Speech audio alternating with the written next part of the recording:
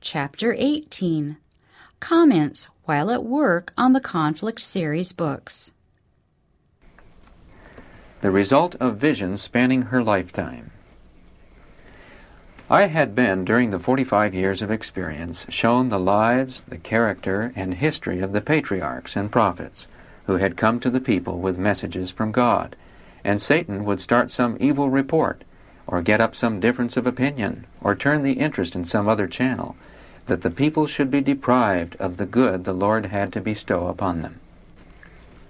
I could but have a vivid picture in my mind from day to day of the way reformers were treated, how slight difference of opinion seemed to create a frenzy of feeling. Thus it was in the betrayal, trial, and crucifixion of Jesus.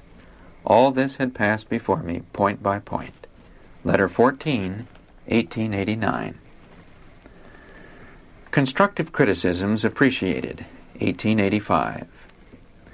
Tell her, Marion Davis, I have just 1 minute ago read the letters in which she has specified the improvements to be made in articles for Volume 1, Patriarchs and Prophets.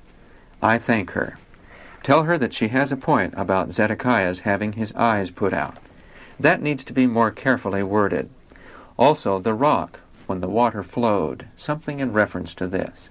I think I can make the article specified more full. Letter 38, 1885.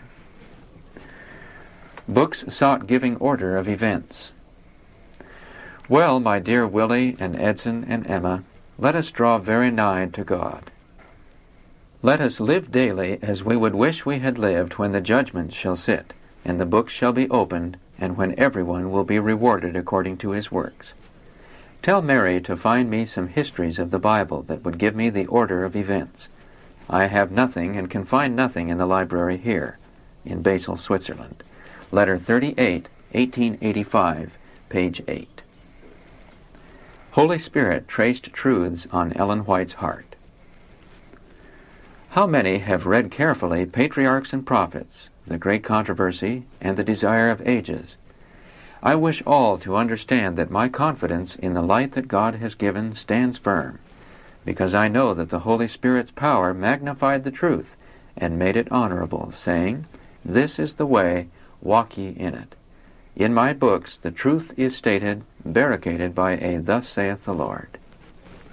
The Holy Spirit traced these truths upon my heart and mind as indelibly as the law was traced by the finger of God upon the tables of stone, which are now in the ark, to be brought forth in that great day when sentence will be pronounced against every evil, seducing science produced by the father of lies.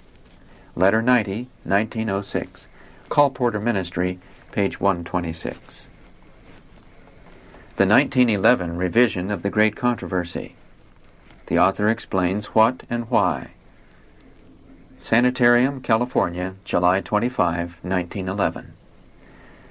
Dear Brother F. M. Wilcox, a few days ago I received a copy of the new edition of the book Great Controversy, recently printed at Mountain View, and also a similar copy printed at Washington. The book pleases me. I have spent many hours looking through its pages, and I see that the publishing houses have done good work. The book Great Controversy I appreciate above silver or gold, and I greatly desire that it shall come before the people. While writing the manuscript of the Great Controversy, I was often conscious of the presence of the angels of God, and many times the scenes about which I was writing were presented to me anew in visions of the night, so that they were fresh and vivid in my mind. Recently it was necessary for this book to be reset, because the electrotype plates were badly worn. It has cost me much to have this done, but I do not complain. For whatever the cost may be, I regard this new edition with great satisfaction. Yesterday I read what W. C. White has recently written to canvassing agents and responsible men at our publishing houses regarding this latest edition of the Great Controversy, and I think he has presented the matter correctly and well. When I learned that Great Controversy must be reset, I determined that we would have everything closely examined to see if the truths it contained were stated in the very best manner, to convince those not of our faith that the Lord had guided and sustained me in the writing of its pages. As a result of the thorough examination by our most experienced workers, some changing in the wording has been proposed.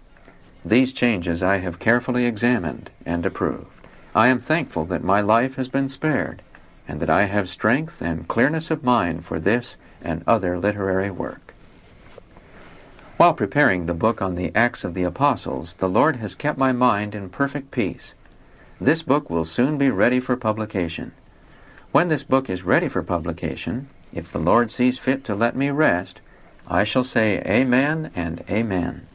If the Lord spares my life, I will continue to write, and to bear my testimony in the congregation of the people, as the Lord shall give me strength and guidance. Signed, Ellen G. White, Letter 56, 1911.